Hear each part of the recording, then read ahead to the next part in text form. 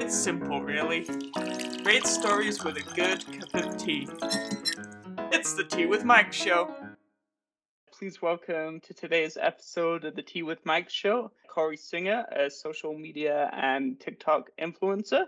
Corey promotes positivity by inspiring others with his brand, music, and personal experience with autism. Corey won the grand prize on Bravo's TV singing competition, The Candy Factory, and was also nominated for the Best Vocal Performance in 2013 for his role in Tony Award winner Joe DiPietro's The Last Romance.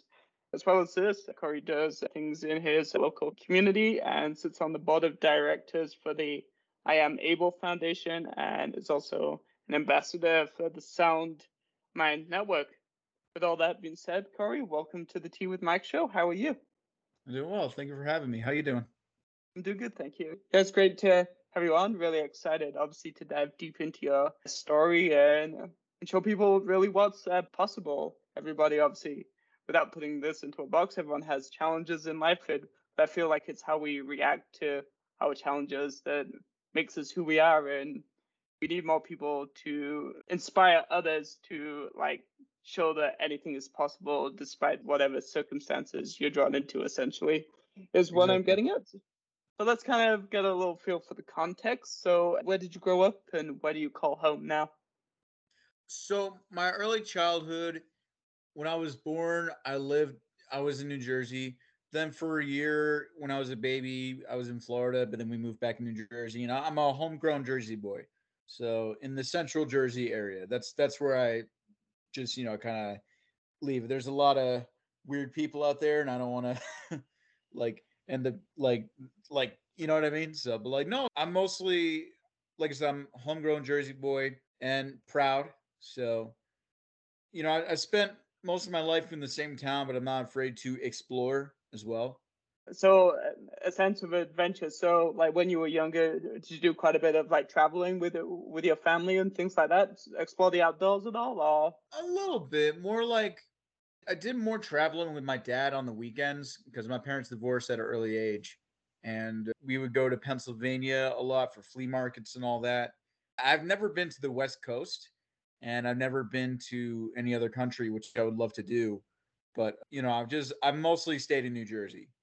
So, but I've been to other states, just not on the West Coast. That would be nice. I'd like to visit California, man. So California's on the bucket list right now. Kind of, sort of. I just like just to see what it's like. You know what I mean? Because I'm on the East Coast and that's on the West Coast, and it's two opposite ends of the country, like literally. So We'll get to this a little later, but maybe we'll get to play a show one day in California. that'd be cool, man. I hit two birds with one stone, right? Yeah, far out, man. So when you were growing up in school, what were some of your favorite subjects and why? So my favorite subjects didn't come till high school. I was always the theater kid growing up, but my Me too. sophomore year in high school, that's grade 10, was they had a theater arts program, which I love. And, because that's my bread and butter, and I learned a lot more about theater in that class. And my junior year, that's grade 11, there was beginning guitar, and that's where I picked up a guitar at 10 years old, but I never really, you know, it was just kind of there and I never really learned it. And it wasn't until I was 17 that I actually started learning the guitar from that class. And I've kept at it since then. I'm not like a great guitarist, but I use it more as a tool to write songs. And I know enough of the guitar and how it works to write a good melody if need be. So, but that was my favorite subject. And of course, lunch. Were you quite a social kid in school? Kind of, sort of, because I'm on the autism spectrum, and when you're on the autism spectrum specifically, you're viewed as the weird kid. I had friends, and I am more extroverted than I am introverted, but you're still kind of like the. But even though I was an extrovert, I was a weird extrovert. My sense of humor was always kind of off. Like, for example, I thought I was a comedic genius, but no one else thought so. Because I had a hard time understanding exactly what was funny and what wasn't. For example, if someone says, "Hey, I don't like Star Wars," I would answer, "Well, Star Wars doesn't like you." And like I thought it was brilliant, but like people really took offense to that, and I'm like, but no, I gained respect from other people through doing theater because I was the theater kid. I was getting all the leads and all the school plays. Everybody knew I could sing, so that even though I was weird and bullied, that's how I got respect and found my place in my childhood. If that makes sense. That totally makes sense. I also did a bunch of theater growing up. What was some like shows that you were in school? In school, Yeah, so I did school shows and I did a summer drama show. So a couple of notable ones were junior year we did Hairspray. You know that show? yeah, So I was the mom. I was Edna. that's That cool. was that. Have you seen the movie with John Travolta? Yeah, I have. Like, do I remember much about it? No, but I have I seen was it. basically I was the John Travolta character, and it was quite interesting. I had to learn to dance in high heels, and I had to shave my legs and wear a dress and all that. But it was fun. It was a really fun show. We did Footloose the musical the year before that, and some of the summer shows we did this show called Tickle the Musical. You know Dr. Seuss? Yeah, So they I'm take a familiar. lot of the Dr. Seuss stories and they turned it into a musical. And the Cat in the Hat is kind of the narrator, and the main story throughout the thing is Horton Hears a Who, but there's some references to all the other Dr. Seuss books in the show. But the main story is the Horton Hears a Who, and that was a. It's not a great show, but it's a fun show. What else do we do? There was an interesting show we did my senior year, which is grade 12, called the 25th Annual Putnam County Spelling Bee. It's a Okay. mouthful. And basically, the joke is it's usually done by adults.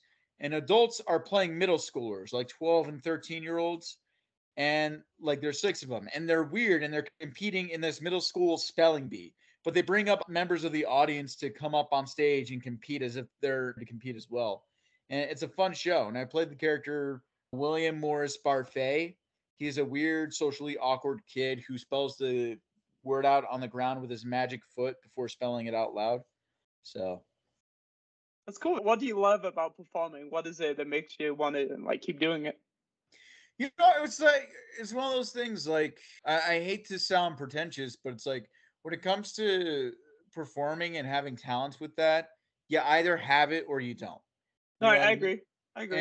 And I'm not trying to sound pretentious to be like I have it. It's just from what I've noticed from other people too. Like there are people who did it, but they didn't have it. But there's other people I've seen that do it and they have it, and that's and it's one of those things when you have it. It's just one of those things it's a natural. You just naturally gravitate towards it, and it was my high. I kind of, in a weird way, love being the center of attention, and I also love performing and giving people a good time. I love making people laugh. I love making people smile. I love showing them a good time. And when I started writing songs, that gave me another thing because I'm also a very creative person. Like ever since I was little, I found ways to be creative. I would draw all the time. I had Legos. I would build weird stuff in my Legos. I had Connects and all that. And Nice. so songwriting, was a natural progression for me, especially because I did theater. I was singing. I figured, hey, I'm playing guitar now. I could start writing my own songs and do my own stuff. And, sky's the limit.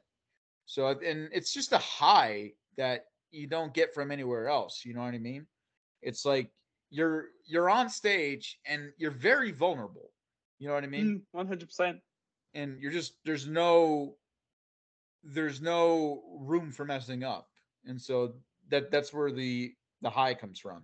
And when the audience, especially if they're into it, it kind of you're feeding off of each other. You're giving them stuff, but they're feeding you their energy, and you're kind of giving it back. And it's almost like a fun game of catch. So I think that's why I love performing so much.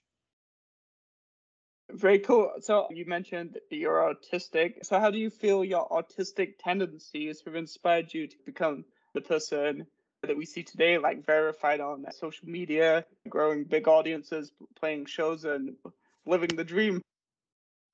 So, in terms of playing shows and performing, the best way I could do is kind of quote one of my favorite artists. You know, the Talking Heads, the band? I'm not familiar, no. Very famous 80s band. They're very artsy, and the lead singer, David Byrne, who's still performing today, he's on the autism spectrum. He didn't find out until late in life, but when he found out, he's like, it makes perfect sense. And he said, that, when you're weird and you have a hard way of communicating yourself and your needs, you have to find a weird way to do it. And so that's how I kind of found my way in doing it. I think that's how my autism kind of helps me. It makes you think differently from other people when you're not just autistic but neurodivergent, right? And so you see things in a weird creative way, and it kind of comes out through my songwriting.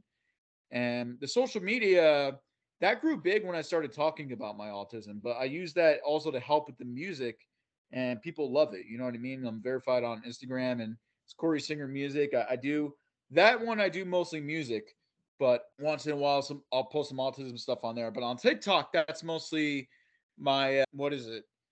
The autism mostly, and I'll put some music on there. So it's weird. Like they both kind of work hand in hand for different reasons. No, I get what you're saying. So we've established that you love music.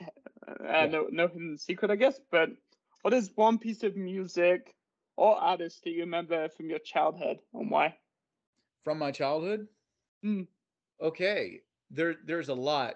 There are things in music, two groups one group and one artist that I remember specifically from my childhood. One is Stevie Wonder. I grew up loving Stevie Wonder. When my parents were still together, I remember we listened. All three of us would drive in a car on road trips and sing along to his the greatest hits CD, and just listen to every single track on that album. And there was Journey. I love Journey. Journey was a big influence in me. I remember listening to like their live album from they did a show I think in Houston, and it was really cool. I just got hooked on them right away. And Elvis, I had a big thing for Elvis Presley. Now he wasn't necessarily an artist; he was more of a performer. You know what I mean? Like, and he was like the first icon. You know what I mean? Like there were people that are famous. Like he was the first like big. There are famous singers, famous musicians, but he was the first icon. You know what I Right, mean? high energy when he performed.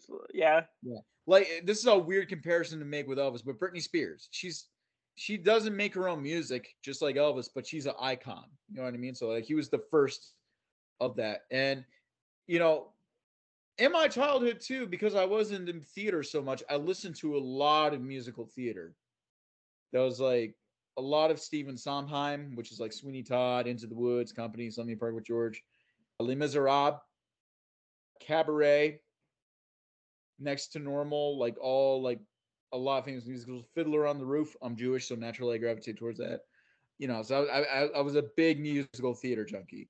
But then in my teens, when I started playing guitar, I started expanding my musical taste. I started getting into Neil Young, the Beatles.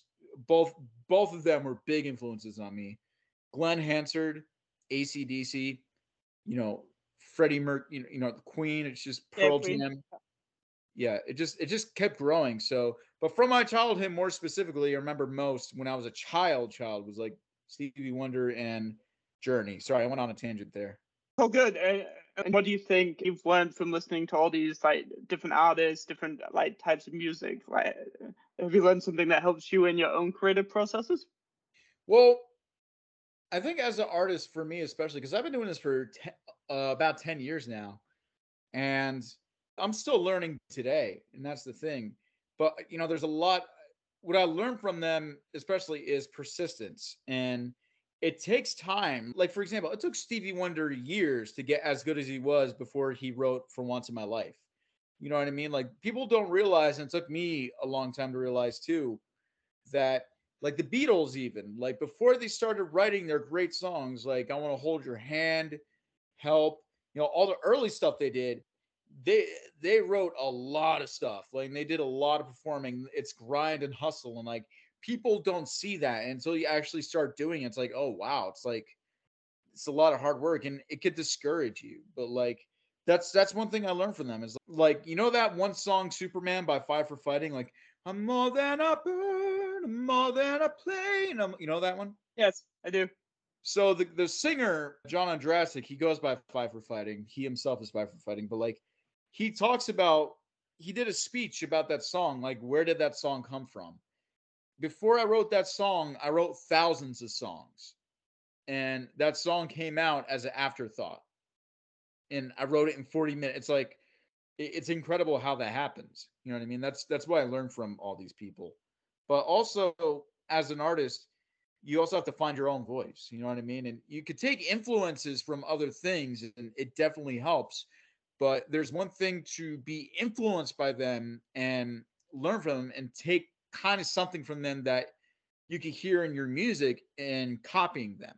You start out kind of copying them, but then you kind of start, if you keep going and going for a while, you start finding your own voice, and it's inspired by them, but it's your thing.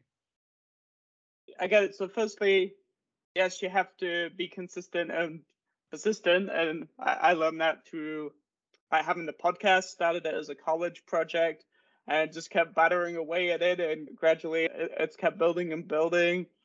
Being Nice. featured in a little bit of media, like interviewed people like Gary Vee, people you've seen on like TV, and it's crazy to think that it started as a blank piece of paper, and I was able to like grow it into like something. Because before you do something, I guess, significant, or you build it from the ground up, you're like, oh, I could never speak to any of these people, whoever it may be, or whoever your idol may be. But once you like actually get into it and learn kind of the process and you keep repeating it, I definitely think it like gets easier if you have the right strategies kind of in place, right? Exactly, because if you have it and you have talent, sure, you can have something there. But there's one thing of having it, and then there's having it and building upon it, and which I'm sure you've done with your podcast. I mean, you even have your own mug, which is pretty cool. Like you're right, like Gary Vee, and I, recently discovered Gary Vee through TikTok, and what amazed me and kind of inspired me is that like he didn't start becoming successful until after 26, which is around the time I discovered him. And it's like, okay, and he was working at his dad's place. That's inspiring. So it's like I'm not doing what he does, obviously, but it's also No, like of course not. and it's like if you it's weird because like we're both in our 20s, right? And in your early to mid 20s, you kind of feel like, oh God, like what am I doing with my life? And then Yes, I like agree. but then you get in your late 20s and you realize that's what it's all about. Like you realize how much time you really like I turned 28 yesterday and it made me reflect like I'm 2 years away from 30. My time is limited and I should be grateful for the time I have had and what time I do have. Now 30 is still young, but it's also like, Yeah. it also inspires me to kind of keep going. So sorry, I go on these tangents. No, it's fine. I go on tangents too with my ADHD and dyslexia, so I'm actually following you perfectly. I'm dyslexic too, actually. I think that's why we're getting on like so well, because we just Yeah. understand what the other person's thinking. So Exactly. yeah, no, I get what you're saying though. And so happy birthday. I guess our birthdays are 2 days apart because mine's tomorrow. So Oh yeah, happy early birthday. thanks, man. I appreciate it. Okay, so let's have a pause. We'll have a little tea fact, and then we'll get into a little bit more of your like music stuff, like specifically. So the tea fact for the episode is: afternoon tea began in the 1800s by Anna the Seventh, Duchess of Bedford. It's alleged that she invited guests for tea and sweets to fill in the long gap between breakfast and dinner. And that comes from asomcha.com/blog/news/tea facts. What did you think of the tea fact? That's interesting. That's cool. I didn't know that. What was it? Morning tea, you said? Afternoon tea. Afternoon tea. That's interesting. I didn't know that's like where it started. That's interesting, man. And it's cool, like when you learn stuff like that. It's like so, like a lot of the expressions we have, they actually did start from somewhere, and it's like, okay, like. And here's that. I'm not like I think we discussed earlier. I'm not much of a tea person, which is weird because I'm a singer and I should be. But like, It's good for the voice. Yes. I know, and I drink coffee, which is not great for the voice. It's So like the opposite. I'm a walking contradiction. Okay, that could be a good song. That yeah. Let me write that down. And that's nothing. I'm always working. I carry around a little notepad with me. So Nice. I love like how if I was we're working in the middle of a podcast. No, it's good. The walking contradiction. All right. yeah, I'm gonna write Yeah. that. By the way, how do you take your tea? Black most of the time, and if I'm having milk, only a very small amount. Obviously, when I was a kid, I had put a lot more milk in it, but these days, very minimal milk. I take my coffee black. I put nothing in it, and everyone's like, "How do you drink your coffee black?" I'm like, for one, it's better for you, and two, I used to drink it light and sweet actually, with like a lot of cream and a lot of sugar, but now I just drink it black. Cool. All right. So, what are some of the challenges of being a musician, and how do you overcome them? For one, a lot of times you could lose motivation, but it's also like you got to push through that. And two, as a songwriter, it's like I run into writer's block a lot. And there's two things you could do. Either you force yourself to write a song that's not that good, or you could walk away. But sometimes, if you, like, for example, sometimes if I get writer's block, an exercise I like to do is purposely write a bad song. Oh, Let's do okay. like, don't worry about it sounding good. Don't worry, just write a song and don't worry if it's good. Don't worry if it rhymes. Don't worry if it songs don't have to rhyme, by the way. Don't worry if it rhymes. Don't worry if the melodies did. Don't worry if you sound good. Like, for example, I had really bad writer's block. I hadn't been able to write a good song for days, and I was on a good, like, consistent thing of writing good songs. I was like, it just stopped. And so I was taking out the trash, and in my parking lot, I saw a dead frog, and it was very random. And so as soon as I got home, I got my guitar and I wrote a song about finding the dead frog. And like, it was a very, it's not a bad song actually, but it was an exercise for me just to get a song out of me. Because if you get the bad stuff out of you, then you can start getting good, consistent stuff out of you. And also, too, it's just work can tire me out. And music, trying to be an artist too, can be very time consuming. So you just got to try and improve each day. And I used to think like, oh, I don't need to be, better than I am now. And I learned quickly, like, no, I should be. Like, I started learning piano this year. Oh, cool.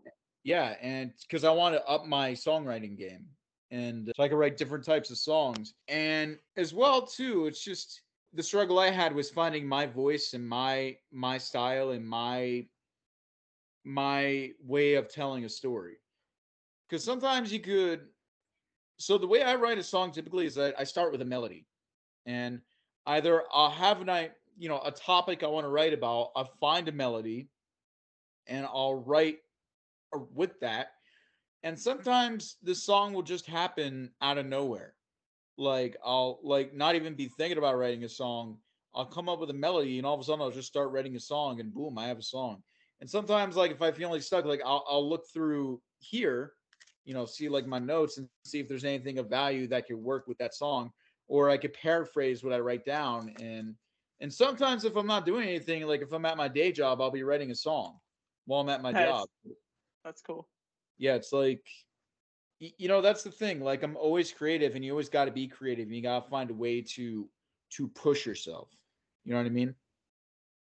Totally. Like I'm sure it's the same thing with your podcast too, because there are so many podcasts out there, and so you got to find a way to make your podcast stand out. Like with you, with your tea, like Tea with Mike. Yeah, you've got. I guess you've got to be authentic, right? Yeah, exactly. And that takes a while to like be comfortable in putting out like stuff that is actually stuff you want to post, because obviously you can see on there's so many examples. Oh, if I Oh. post a video of two cats like attacking each other, I probably will get this many views or things like that. But at the end of the day, it's not really that meaningful, because I'm sure if for the majority of people, because if you ask that person, so why did you post this video, they'll either say, oh, it's because I knew it would get views, or they have no idea, right? So Yeah, exactly. Some people just get lucky too. Like they'll just post something random and it'll go viral. And then they don't even think about it. Like, how'd you come up? I was like, I just kind of posted it. I didn't think anything of it. I guess the most viral piece of content I think I've been in, actually, it just got reposted the other day, was on like Gary Vee's TikTok. and I was asking him what is his favorite child memory. It was a part of a podcast interview that I was doing with him last year in Edmonton and stuff. So that is my 10 seconds of fame. Like, Nice, dude. I'd like to but meet him. He seems cool. it's very genuine, a very goosebumping experience, that's for sure. Mm. But there's also another good point there, right? You can get stuck on like one great moment that happened, but then the clock like resets and you just gotta like keep going, like because the Exactly. algorithms change and people move on and different things in the world happen, and so Exactly. And then yeah, more yeah, people latch onto something like TikTok. When I first started TikTok, it was easier to get viral and it was easier to get big on there. And now because there's so many people on TikTok, it's not quite as easy. My content doesn't go out as much. You know what I mean? definitely. So in your bio, you mentioned that inspiring others, like I referred to earlier, through your brand, music, and personal experiences is something that is very important to you. So can you give maybe some examples of how you kind of do this? So when I talk about my autism, right? So I was diagnosed at 4 years old, and my parents didn't have good information. Like they didn't realize exactly. No disrespect to them, and I love them dearly. They did the best that they could, but they didn't like know how to properly raise me. And teachers didn't know how to properly teach me. I was put in public school. Other people didn't know how to handle me or understand me. And as an adult, I learned more about autism through other people, even though I was diagnosed with it at 4 years old, than I did when I was younger, through social media, of course, and through talking about it. And so, what TikTok and Instagram allows me to do with that is talk about my personal experience having autism. There's only no two autistic people are alike. You know what I mean? If you met one autistic person, you met one autistic person. I'm a one of a kind, but but that doesn't mean that there are some things that I struggled with that could help another person. But I say this humbly. I get messages from a lot of people. Like I get messages from parents saying like, "Hey, your videos help me understand my kid better, like and help me, and help him out, and it helps me out too." And there are people that say, "Hey, like it's cool. Like I finally feel less alone in the world, knowing that there's more people like me. Like it makes me realize like it's not really that uncommon to have." And there are people that see my videos and other people's videos. They're like, "Oh my god, I relate to this person," and then they find out that they may have autism. I've been messaged from people who get diagnosed in their 60s, which is crazy. No, that is crazy.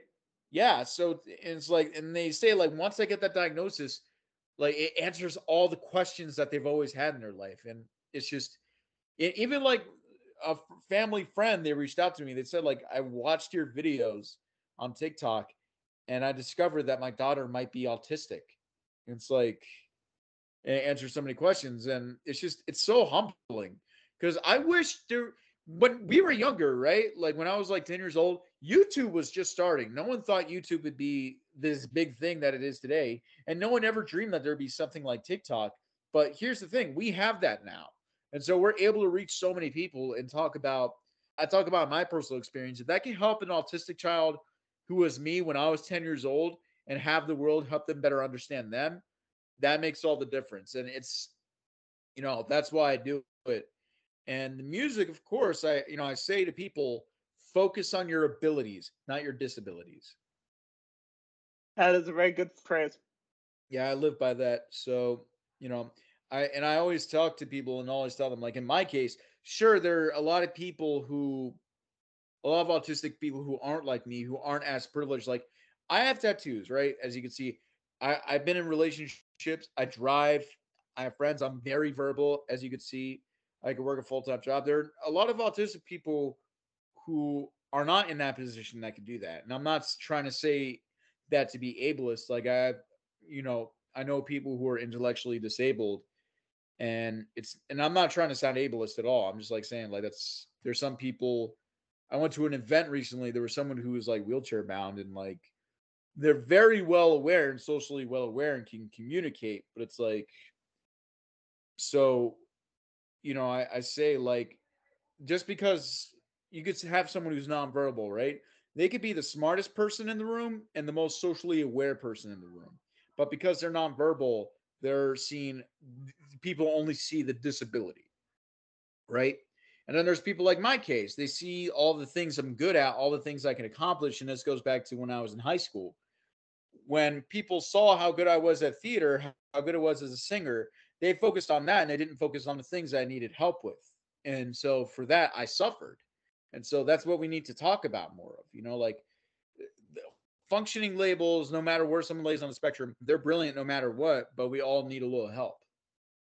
100%. I actually think people that have things like autism, ADHD, even some of the other ones, I actually think they have a better perspective on the world because they take the Exactly. time to understand people in similar situations themselves, or even worse. So I know I take the time to.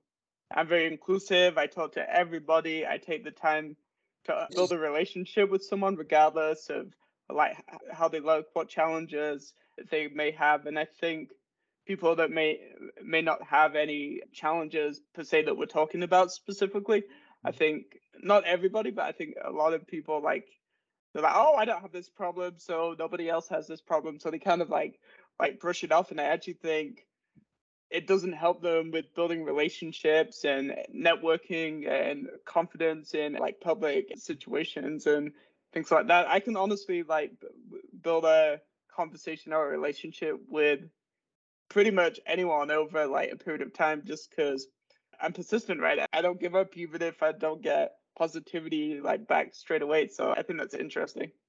Are you an extrovert? 100% an extrovert. Nice. I am a social butterfly. Spread those wings. I know a lot of people through the work that I've done, and I actively like meeting new people. And a lot of people definitely don't say that they actively like meeting new people. And that's the other challenge about wanting to get to know people is you're also up against a lot of barriers of people that have approached other people and like done it incorrectly and put them on the defensive right away from day one, right? Yeah, I've been in that position where I've done that unintentionally. It's like it's just especially when I was younger because I didn't know how to communicate properly. Because with autism and neurodivergence in general, there's a lack of social awareness, but you kind of have to learn the social awareness in order to better communicate.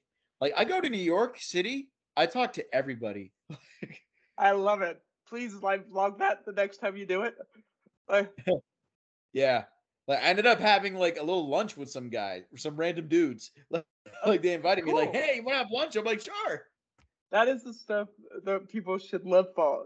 But like a lot of people, unfortunately, I guess just because of the way the world is, that's the only way to really put it. Like they're in their box and they don't see like past the box. I'm not perfect, but that's a great story of like how two people like took a chance, and it doesn't have to be anything close to romantic or like physical. It could just be two people letting each other's story over lunch. That is so cool. Yeah. Yeah, part of the problem is I was actually talking about this with someone at work. It's social media, right? It's phones. Everybody's down here. They're not making connections at all. It's like I rarely use my phone when I go out. Like if I need a GPS, I'll use my phone and all that. If I gotta make a call. Other than that, my phone is in my pocket, and the amount of people I see on their phones, it's kind of scary. It's like no one's making any connections. Yeah, no, I agree. And another good example is like people that spend all this money going to concerts, and then they're like, Yeah, sure, I get it. You need a couple of shots or a couple of videos, but then enjoy physically being there because that could be the one time out of 90 years of your life that you get to see the artist that you want to see in the city where you are. exactly. Like Jack White, right? Of the White Stripes. Yeah. At his shows, he always tells people, please do not pull out your cell phones. Just live in the moment. Like, and I agree with that. Sure, like take a video and like maybe take a photo, but just enjoy it, man. That's what a concert's about. If you want to watch a video, go on YouTube or something like that. Or like don't just enjoy it for what it is. Like I saw James Blunt, right? Oh yeah, I like James Blunt. Yeah, he was performing at Oxford University and it was being recorded with professional video equipment and all that. And the students were all in there regardless, having their phones out recording it. And it's like, yo, It's being recorded, and it's going to be on for the world to see in your university. Why are you recording? And you got James Blunt performing in front of you acoustically in a small room. Enjoy it. Yeah, no, all right. So I mentioned that you've gained traction with your music. You're well established on TikTok, Instagram, Facebook, etc. So, how do you set about promoting your music on these different platforms and go from everybody starts at zero to having an audience that's engaged and they like listen to your music and give you feedback and that type of thing? Well, I go live when I can. Like I go live and play my music, and I post my video of me doing my music. I'll repost it. I started a second TikTok page of music, just for music related stuff, nothing autism related. And my Instagram page is Corey Singer Music, so I'll post a lot of music stuff on there. So you're saying going live has really like helped you with building a community?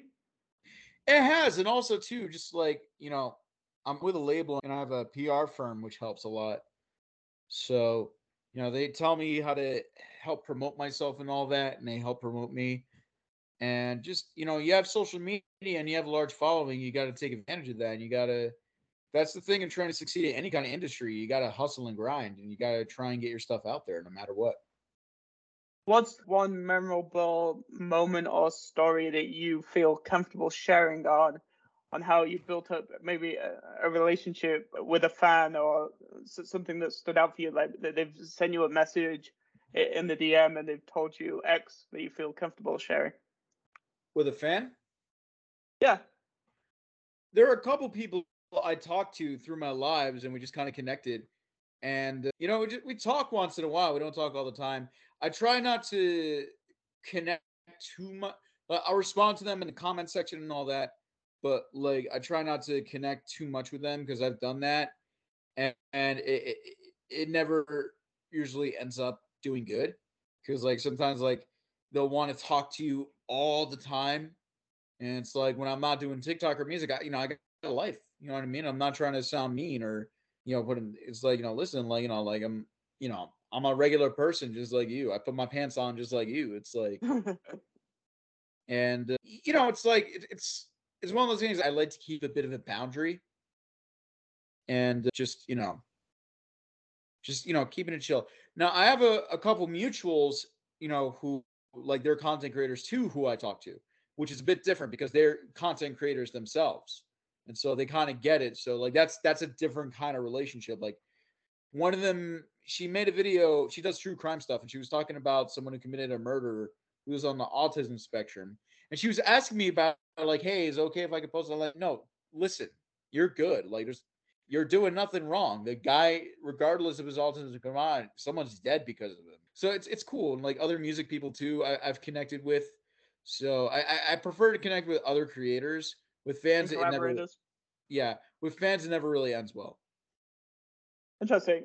So how would you describe your kind of sound to someone that hasn't heard your music before? I have a hard time describing my sound because I'm very different.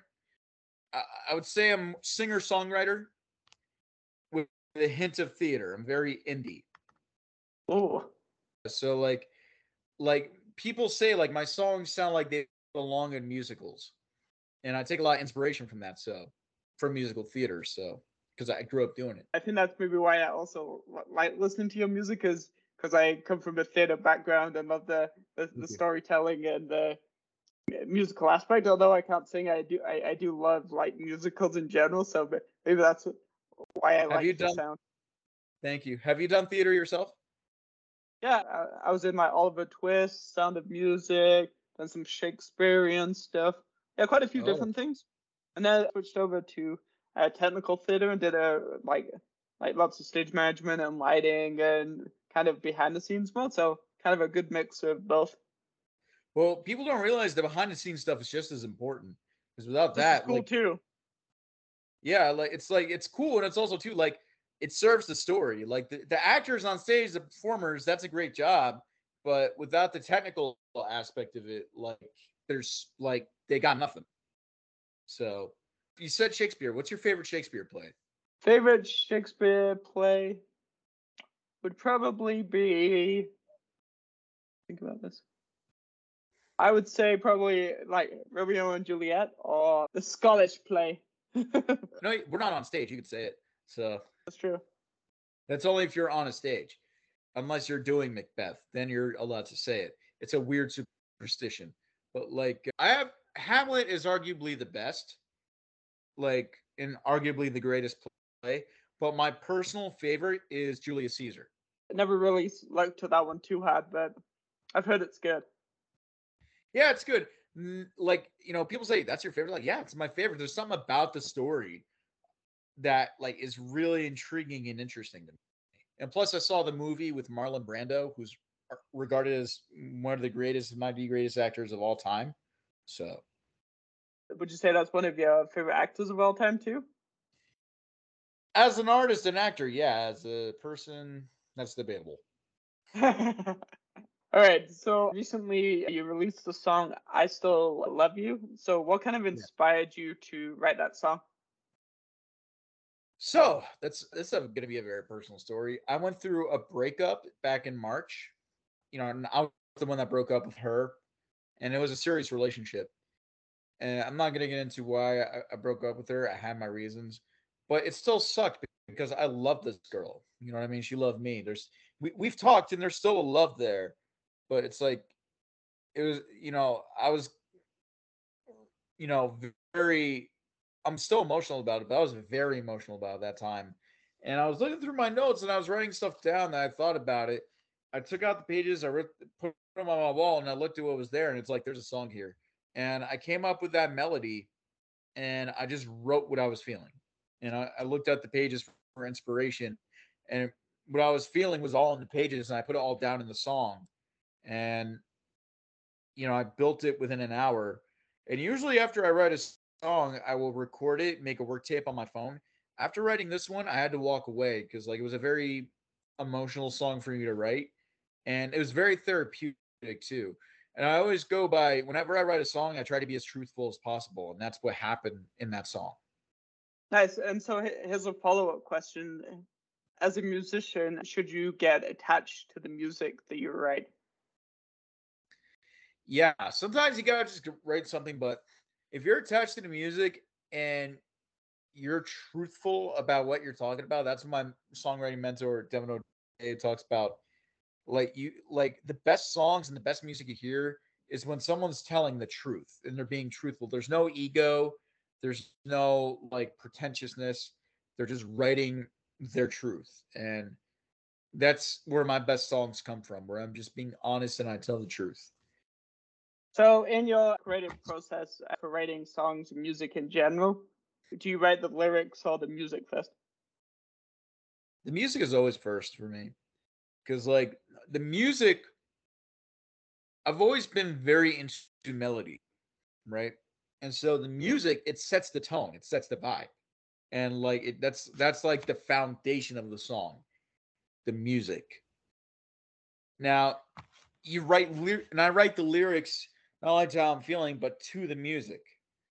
And what's frustrating is, coming up with rhymes and all that, but it's like learning how to be more lenient with that and like working with words and working with, trying to play with words too.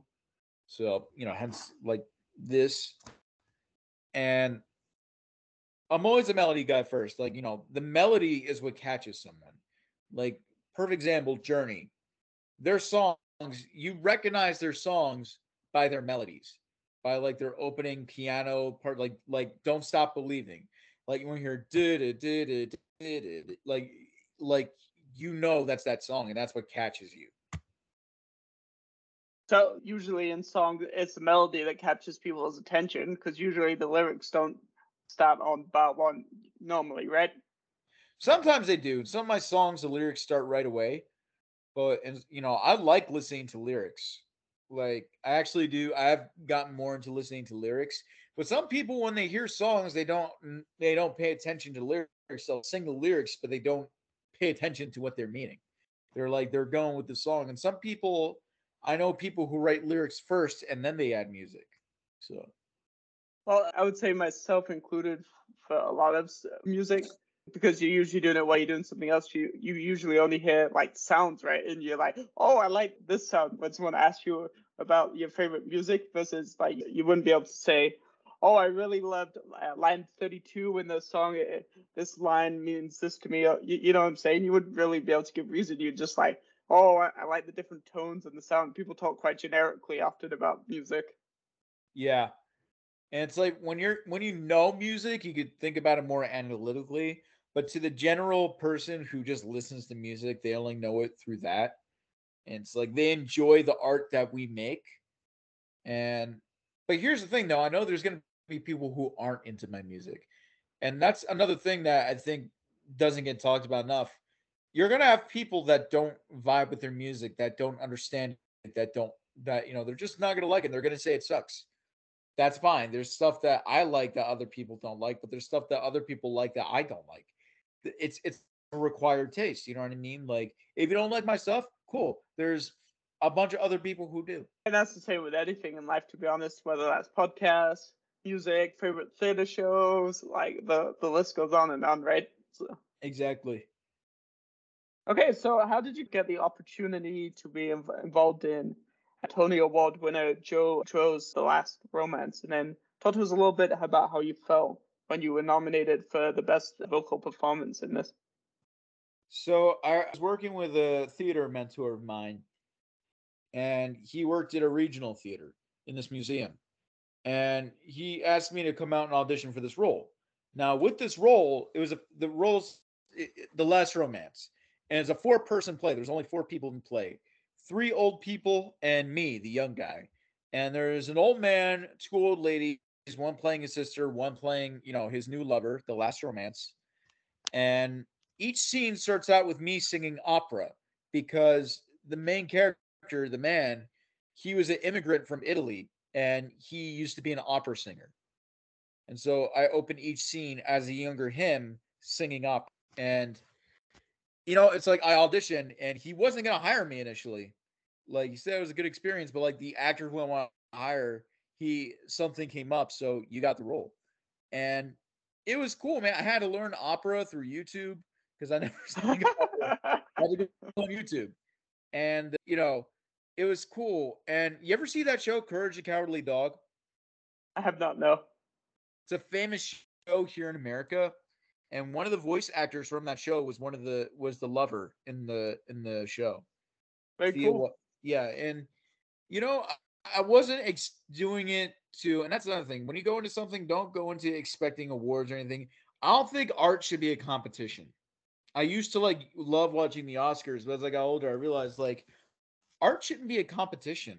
Like the you know what I mean? Like art is subjective. You know what I mean? So, but it was an honor, and it was like it's a cool thing that I could say I did, and the fact that such a prestigious organization like Broadway World, you know, recognized my talents and wanted to, I didn't win, to give me a nomination. That was like that's just cool enough, man. It's such an honor. But at the end of the day, that's not what it's about. Like it's about I love being creative. I love going out there. I love putting on a show. I'm happy that it happened. I'm not like not thankful that it happened, but it's also like that's not why I do it. You know what I mean? Right. That's not what defines you. If somebody asked you kind of the whys. Yeah. Like actors, right? There's some of the greatest actors in the world who don't have Oscars. That award doesn't define them. It's like how their talents that like define who they are as an actor or actress. So I understand, man. So in your bio, you mentioned that you're on the board of directors for the I Am Able Foundation, and then also an ambassador for the Sound Mind Network. So can you tell us a little bit more about these organizations and your role in them, and a little bit about what you do? So yeah, I'm on a board of directors. I help promote them. Like for the I Am Able Foundation, we work with, you know, we talk about stuff. There are some well-known people, kind of like myself. We come on there. We talk about our needs and differences. There's quite a few autistic people on there. We talk about how I am able. It's exactly entitled like we are able, and there's no reason why people say we shouldn't be. And that's a good message to put out there. The Sound Mind Network is more of a mental health network. Like we use songs and put songs and music out there to help raise money for this organization to help people like in mental health crisis and all that. So whether it be addiction, suicidal, anything related to mental illness or mental health, that's what we do. And how did you find these like organizations initially to get involved with? Some of them found me. Like I am able found me through TikTok. There are people who followed me on TikTok and all that, and they reached out to me, and I'm like, I got to know their mission and their what they're all about. And I'm like, sure, yeah. And through music, like it was like through my PR firm, like, hey, these people reached out to me. They're interested in having you work with them. And I recorded some songs with them, and they're like, yo, like you're really talented and all that. We want you to be a part of it. So I'm like, absolutely. It's like anything it's that hustle and grind, man, with anything to help you out. And also you're helping out in return. You know what I mean? You're giving back. And that's what I've been doing through TikTok as well. Like I give back through putting the message out there. And here's the thing, I get to perform and put myself out there, but like I'm getting back, and that's even more rewarding. Like what I'm doing, making music and putting out there, that's helping people. Absolutely, man. Like, music saved my life. So that's a lot of what the Sound Mind Network is doing. That's cool, man. And now understanding a little bit more of your story, like it's really fantastic through different ways that you're able to work with these two different things, the two different organizations that really like complement you and like are meaningful. And I'm sure it means a lot to you. And those are the most important things in life that you want to kind of, I guess, be remembered for, right? So that's cool. Yeah, like, and I thought about this with my birthday yesterday. It's like, we get one shot at a legacy. And so, and it's never ending. Like, I had a grandfather that died recently, and he was going through his life, and like, he kept records of what he did. And he just kind of took a step back. He was like, I did a lot with my life. You know what I mean? He's not a super famous person. He's not like, he's done a lot for the world that people will never know.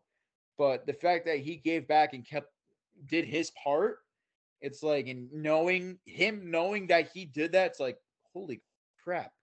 So, like, that's incredible. And that's what we should all strive for. You know what I mean? 100%. Your podcast, I'm sure you want to leave a legacy with that as well. I think so. That just really the underlying theme that how it's important to keep conversation, network, that connections piece, and tell stories, and almost like in some ways remind ourselves about how the world traditionally started before media and technology became interesting. Like how a long time ago when knowledge was passed down through generations and generations, it was like carved out on stone and things like that. And I think there's some significance to like how everything began, and we just gotta make sure it's not lost. Absolutely. So I'm curious to know what you're gonna say here. What's one overall piece of advice that you would like to give to somebody listening? Maybe they're wanting to break into do their own music. Maybe they have a learning challenge like ADHD, autism, that type of thing. Everybody want to break into music? If you want to succeed, if you want to make it, you gotta really want it. You're gonna have people that doubt you. You're gonna have people that are gonna say no, get a real job. I almost lost myself and listened to them, and I'm glad that I didn't. And you need to do you. And the only person's happiness that matters at the end of the day is yours.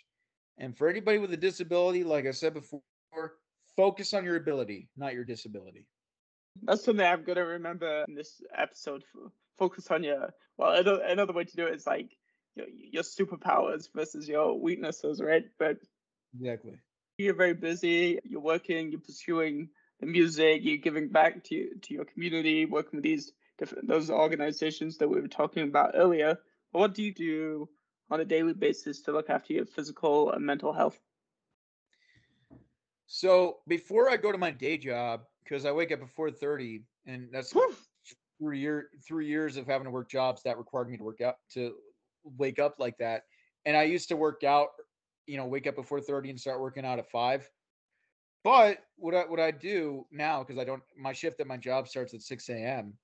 I wake up and for 20 to a half hour before work, I play piano and practice because like I want to get better. I've been playing since January and I want to get good at it and better at it and very proficient at it. So I'm putting in the time. And so like say my evenings get too busy or something, I'll know that at least I did something musical during the day. At least for 20 to 30 minutes, I put in some time to do something with music. And I'll try and write a song. Sometimes nothing will happen of it, and sometimes the song will come out. I got to learn a famous song for America, Proud to Be an American, for a local event in my town that I'm doing in the weekend. I exercise. I used I grew up as a fat kid. I'm 5 foot 5.5. I'm a short guy, and my heaviest I was 220 pounds. Okay. Years ago, I lost 70 pounds. So I don't work out so much for looks as I used to. That's the wrong way to do it. I do it for my health now, physically and mentally. The looks come with that, but it's more like just for my health overall. And I try to like I go on walks just to clear my head, and music helps too. No, I know what you mean. I started working out with a friend recently, and for me, it's kind of about the health aspect versus trying to be ripped, shall we say? Don't worry about a six pack. The six pack actually, there's a reason why we have it, and it serves a purpose. It's not there to make us look good. It has its own purpose. That's what people need to realize. Awesome. And so, what's next for you personally and professionally? Just keeping going, man. Just Yeah. keeping going, making TikToks, making more music. I'm trying to record an album actually. So working on getting more tattoos. I'm getting a new one Saturday. I got like I got a lot. So and yeah, like just hustling, grinding. Sweet. And then finally, before we kind of wrap up, where can people find you on social media? Like, where can they listen to your music? Go to CoreySinger.com. That is CORYSINGER. There's no E in Corey. That E is the bane of my existence. My TikTok for my autism page, go to the Corey Singer. My Instagram is Corey Singer Music. My website will take you to all my social media, and it'll also take you to all my music. We're on all streaming services, Spotify, Apple Music, iTunes. Will take you everywhere, and you can find my music on there as well. Awesome, man. Well, thanks so much for taking time out of your day and meshing it up for the last hour or so. I really hope you had fun, and thanks for sharing your story. I did. I'd have actually. This is a very nice conversation, and I'm like very happy you had me on here. And anytime anybody has me on their show, it's always a pleasure. And it was a pleasure getting to know you, Mike. And thank you for having me. And thank you for letting me tell my story. You're welcome. Okay, everyone. This was another episode of the Tea with Mike show with Corey Singer.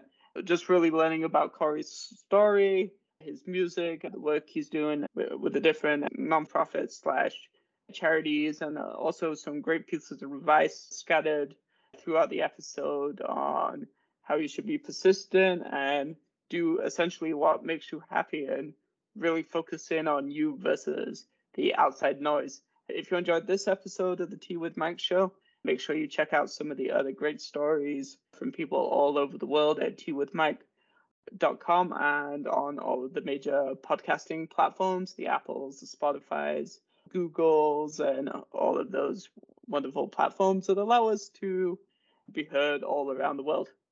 Thanks, Corey. Listen to Tea with Mike, and thank you, Mike. It's the Tea with Mike show.